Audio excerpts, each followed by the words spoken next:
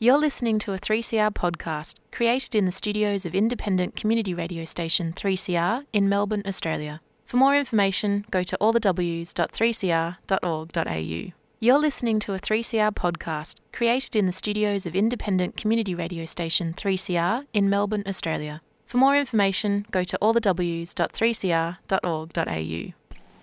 There is a place where time stands still, where nature is harsh and demanding, where only the quick and the strong and the deadly can survive. This place is no place for civilized man.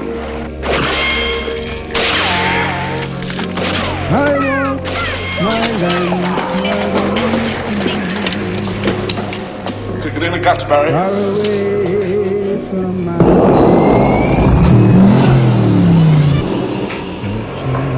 All you've got to do now is pass the Australian culture test. 3 simple questions, 3 correct answers, and you go through that doorway to the greatest little country in the world. Good morning, Annie here for Showreel, 3CR's look at the Australian moving image world. And today we celebrate the end of the year before 3CR's summer season begins with a chat with Heath Davis. Heath is well known around the traps as a filmmaker who captures the essence of street-level Australia. This time around, he has decided to contribute to the annals of Christmas movies. This one is called Christmess and stars Steve Lamarck and is set in Western Sydney. It was a hit at the Austin Film Festival. I spoke to Heath on his return from the States. How are you?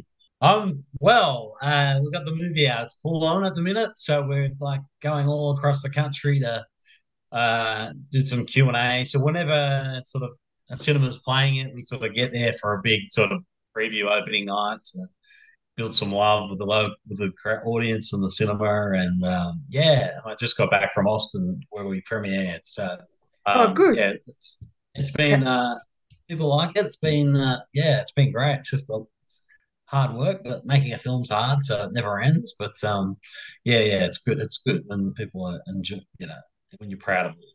Yeah, well, it's interesting because I just did a review of your film Christmas, and it's a low key punching above its weight type of film, which is your type of film, isn't it?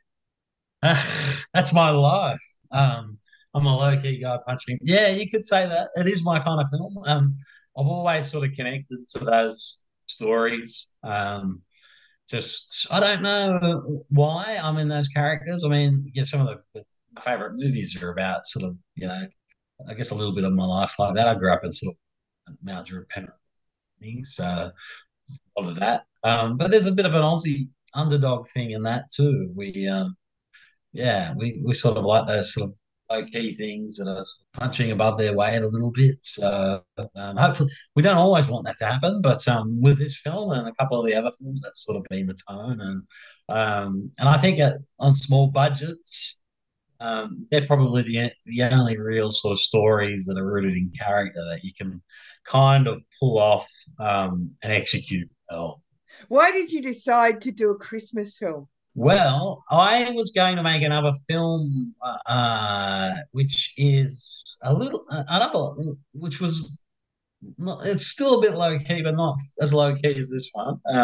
It had a really respected British actor coming out, and that was all going to happen, and it was pretty decent budget. And COVID sort of destroyed that, so our financier and all the other things that came with making a movie got torpedoed, and like most things during that period of time. So I've always had people tell me you should make a Christmas movie. We don't make Christmas movies in Australia, and I make these character driven things.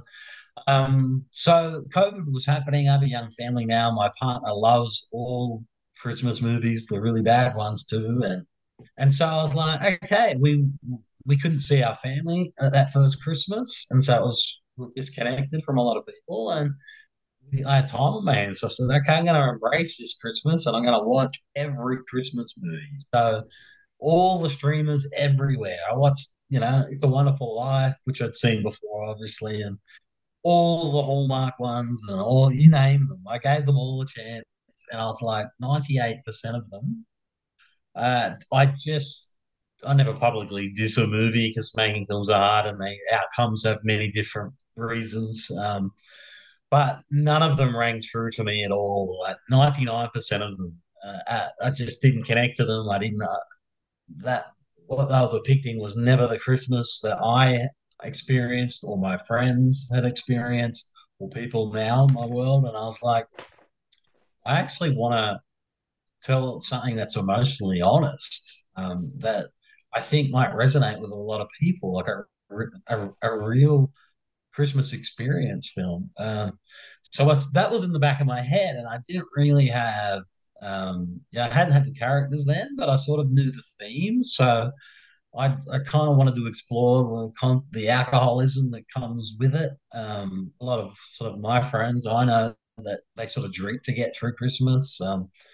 And the mental health and some of my immediate family, I've had some experiences with that at Christmas, all the neurosis and the anxieties and stresses that exacerbate at Christmas. It can be really chaotic. And that can, in itself bring humor, but also be really sort of, like emotionally trying. And I was like, well, there's drama to be had there. And with the sort of the landscape that we had to make the movie, the parameters, I was like, well, a Christmas movie could probably work because most of the time at Christmas we sort of spend at home. So there wasn't a lot. That's organic. It wasn't like, hey, we don't have a lot of money, we got to make this Christmas movie. It was like, well, what do people do? They go back to homes and they mix often with family members where they have broken relationships, and sometimes don't even want to spend Christmas with the people that they are forced to spend it with. I was like, that's really dramatic there. There's something there. And I've always been a fan of American Thanksgiving films, so we don't have Thanksgiving. So I was like, well, what's going to be the driver for that? And Steve Lamarque, my lead actor, believe it or not, his first job out of acting school was as the mall Santa at Penrith Plaza Mall. So that was always in the back of my head. I went, that is an interesting character. And then with all those themes, and it all just sort of evolved from there. And it was all about emotional truth. And I wanted to throw music in because Christmas is heavy on music. And a lot of my musician friends during COVID really struggled because they weren't playing, and a lot of the time playing is a therapy, and I had to enjoy it. Playing music is her coping mechanism, and that was taken away from her. And I was like, yeah, I wanted to sort of tell this idea, but a hopeful film that, and the whole knowledge that families can be created and not have to be biological, and go back to those core themes of what Christmas was about, which was sort of helping strangers and neighbors who are struggling through different times. And none of the films that I really actually watched actually sort of, tapped into that. It's a Wonderful Life. It still does. And I think that's why it resonates. But many others, not so much. So that's how it all sort of came about. Well, it's funny you should mention that film because it's got a very dark undertow as well as incredibly dark. I don't know dark. if a lot of people realize that because it's like Christmas Eve, he's going to commit suicide in that. Yeah, I know it's very dark. It's a dark movie, and it's not just dark because it's black and white. It's thematically very dark. So that was the first film that I watched again because I'd seen it a few times, and I hadn't as a kid. And I've always, because it's on, it's been that kind of movie where you sort of come and I'd turn it on and be on TV, and I'd watch the last 20 minutes, or I'd watch this. And so I was like, no, I'm going to give myself this film. And I was like, this is a dark movie. It's still the best Christmas movie. People still connect. I was like, wow, that is definitely something that is going to be a reference in this one. It was Christmas Eve, babe, in the drunk tank. An old man said to me, won't see another one. And then he sang a song, the rare old mountain tune. I turned my face away and dreamed about you.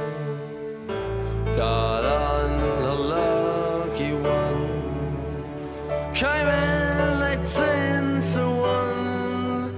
I've got a feeling this year's for me and you. So happy Christmas, I love you, baby.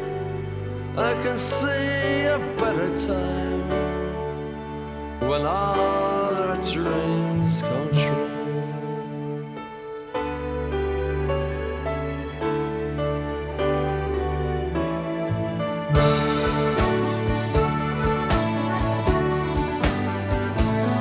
They got cars big as bars, they got rivers of gold, but the windows right through you, it's no place for the old. When you first took my hand on a cold Christmas Eve, you promised me Broadway was waiting for me. You were handsome, You were pretty queen of New York City. When the band finished playing, they held out for more. Sinatra was swinging, all the junk they were singing. We kissed on the corner, then danced through the night. The boys of the NYPD choir were singing, "Go Away, Babe," and the bells were ringing out for Christmas Day.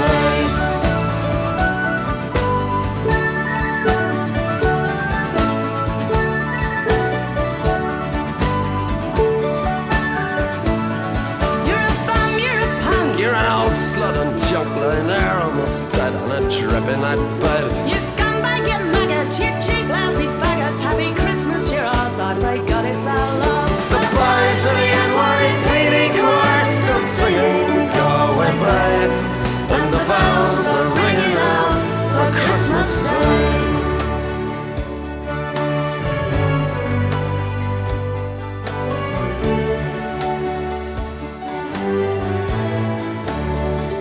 I could have been someone.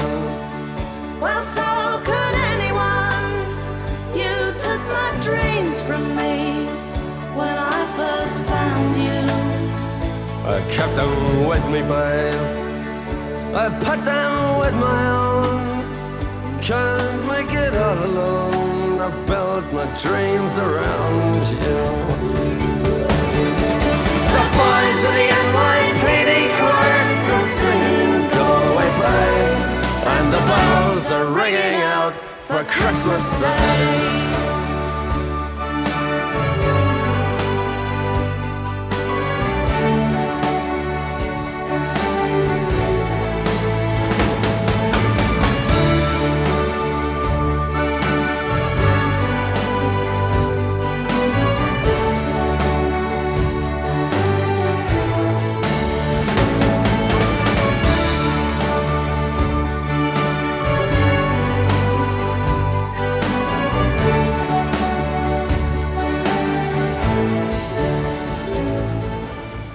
Hi, my name is Rolf de Heer. I don't live in Melbourne. I live across the water in Tasmania.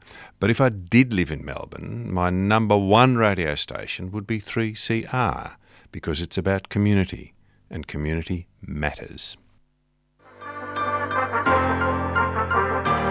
The 11th annual Setting Sun International Film Festival is calling for entries for its 2024 festival. Enter your short film or feature and help celebrate the occasion. There are loads of great prizes, including $1,000 for Best Film. For your chance to be in the running and see your film screened at the gorgeous Sun Theatre or at Kindred Studios, both in Yarraville, head to settingsun.com.au. Entries close on the 31st of January 2024. Setting Sun is a 3CR supporter. Here is Annie on Showreel on 3CR. We're talking about Heath Davis's new film, Christmas. I mean, that's what Christmas does, isn't it? It brings people to, it's that darkness with the exaggerated schmaltz that goes with it, and expectation. Absolutely.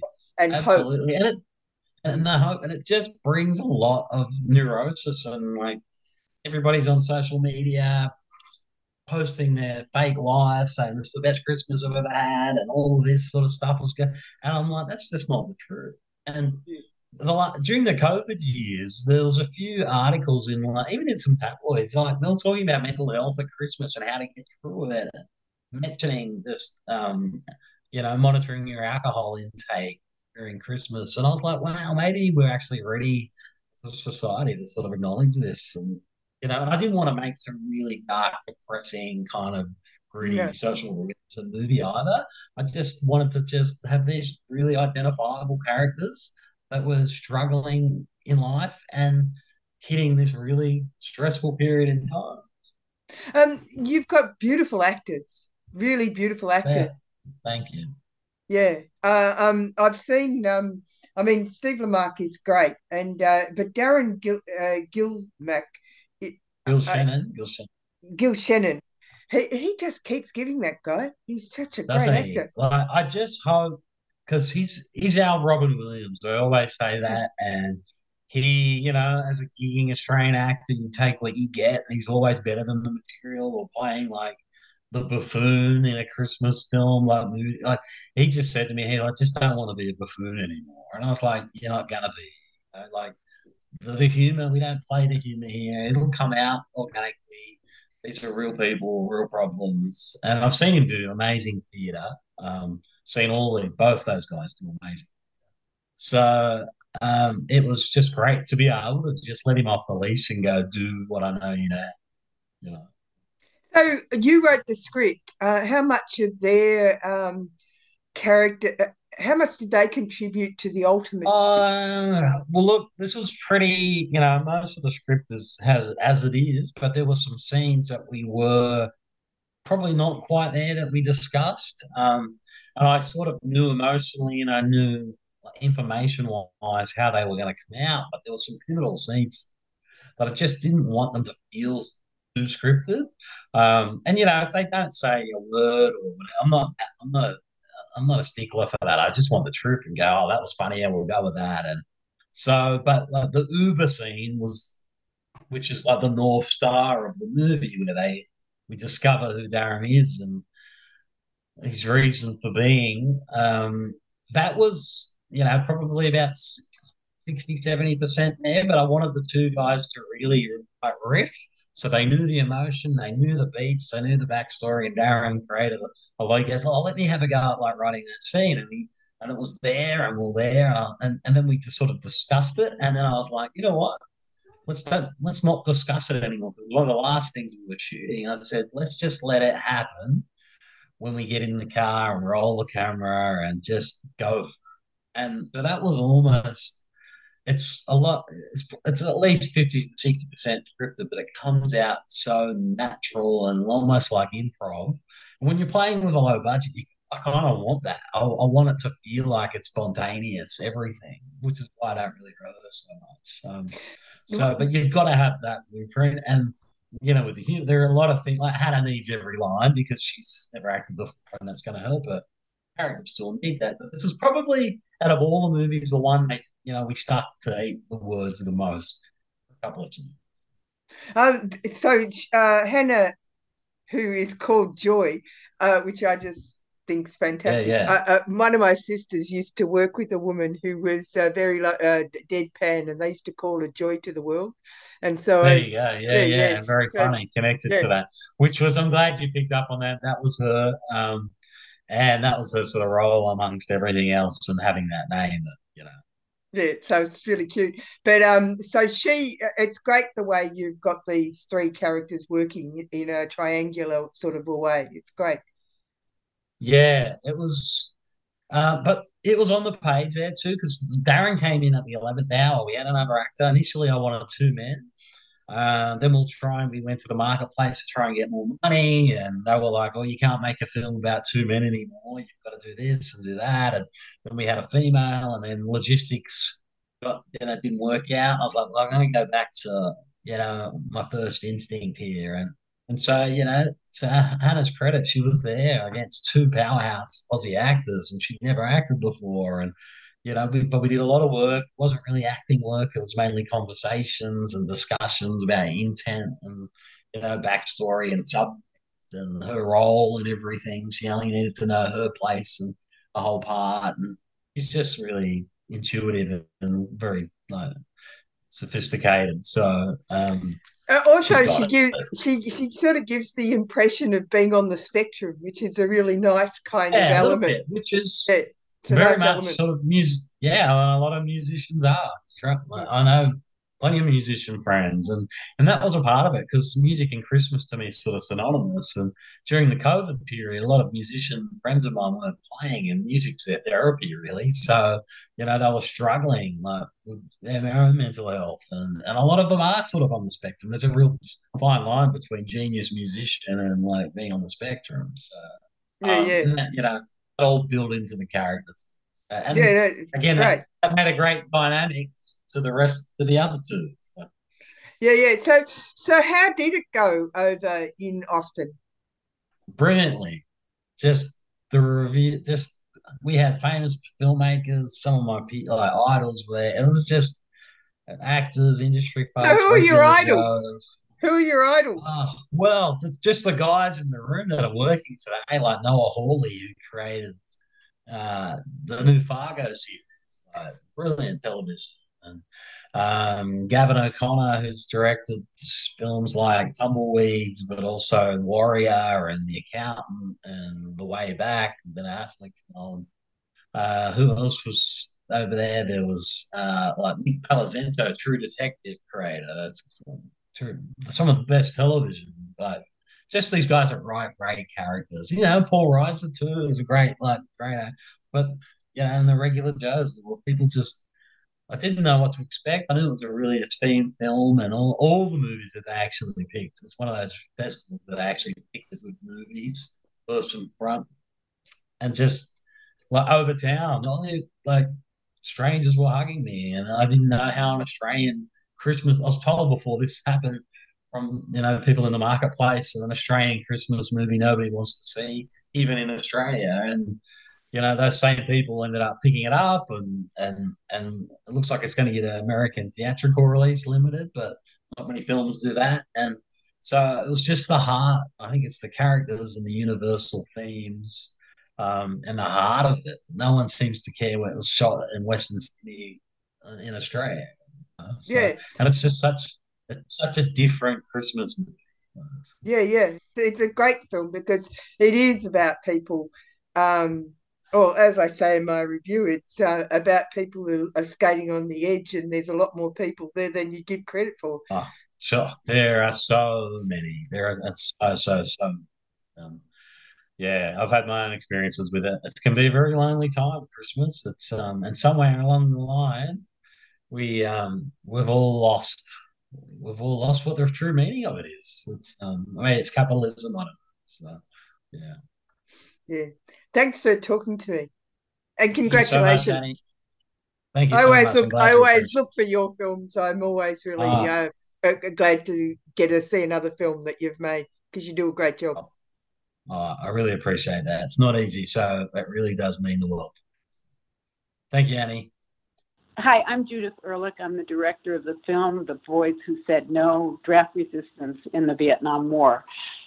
I'm really pleased to be here on 3CR. I'm an old listener-sponsored radio producer myself and worked at the first listener-sponsored station in the world, KPFA Berkeley, part of the Pacifica Network. So good work. Keep it up. Thanks. That's it for Showreel this year. We're running a 4-week summer season, looking back and celebrating some of our 2023 show successes. So have a happy and safe summer. Talk to you next year.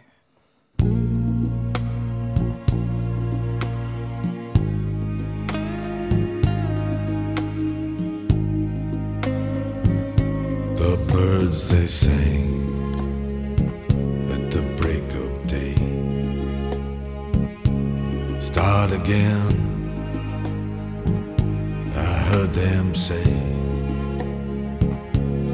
Don't dwell on what has passed away, or what is yet to be.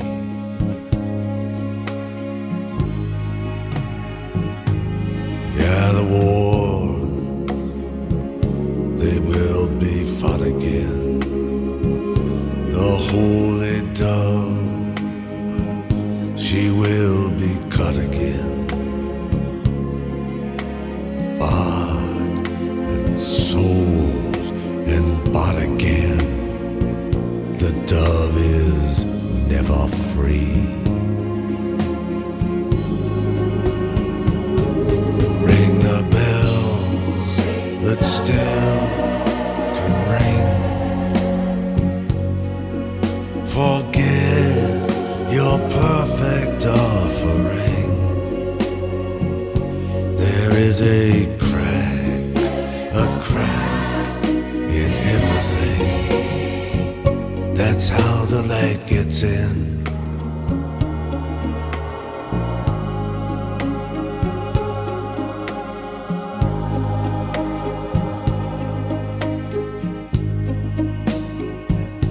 We asked for signs, the signs were sent. The birth betrayed, the marriage spent. Yeah, the widowhood of every government. Signs for all to see.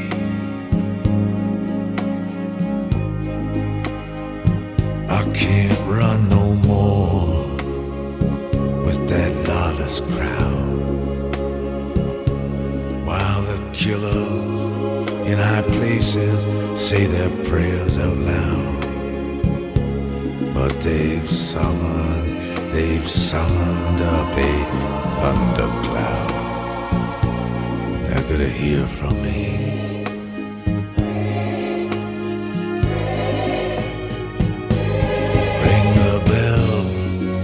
That still could ring. Forget your perfect offering.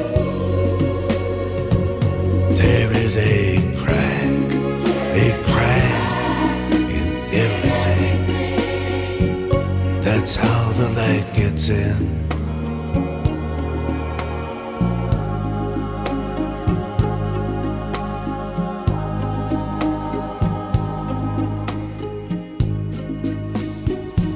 You can add up the parts, you won't have the sum. You can strike up the march, there is no drum. Every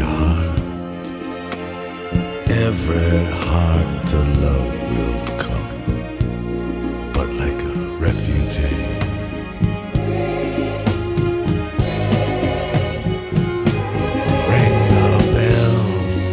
That still can ring. Forget your perfect offering. There is a crack in everything. That's how the light gets in.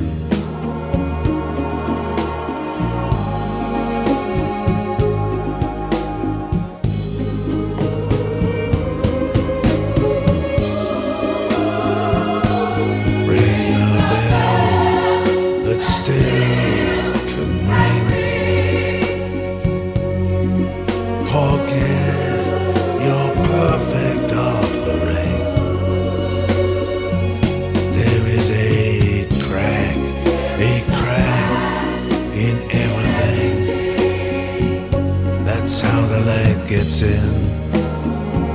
That's how the light gets in. That's how the light gets in.